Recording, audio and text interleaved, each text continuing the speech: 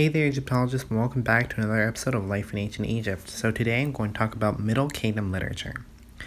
The Middle Kingdom is considered the classical age of Egyptian literature. During this time, the script known as Middle Egyptian was created, considered the highest form of hieroglyphics and the one most seen often on monuments and other artifacts in museums in the present day. The literature of this era reflected the added depth and maturity that the country gained as a result of the civil wars and upheavals of the First Intermediate Period. New genres of literature were developed, including the so-called pessimistic literature, which perhaps best exemplifies the self-analysis and doubts that Egyptians now experience. The pessimistic literature mentioned is some of the greatest work of the Middle Kingdom in that it not only expresses a depth of understanding of the complexities of life, but does so in high prose.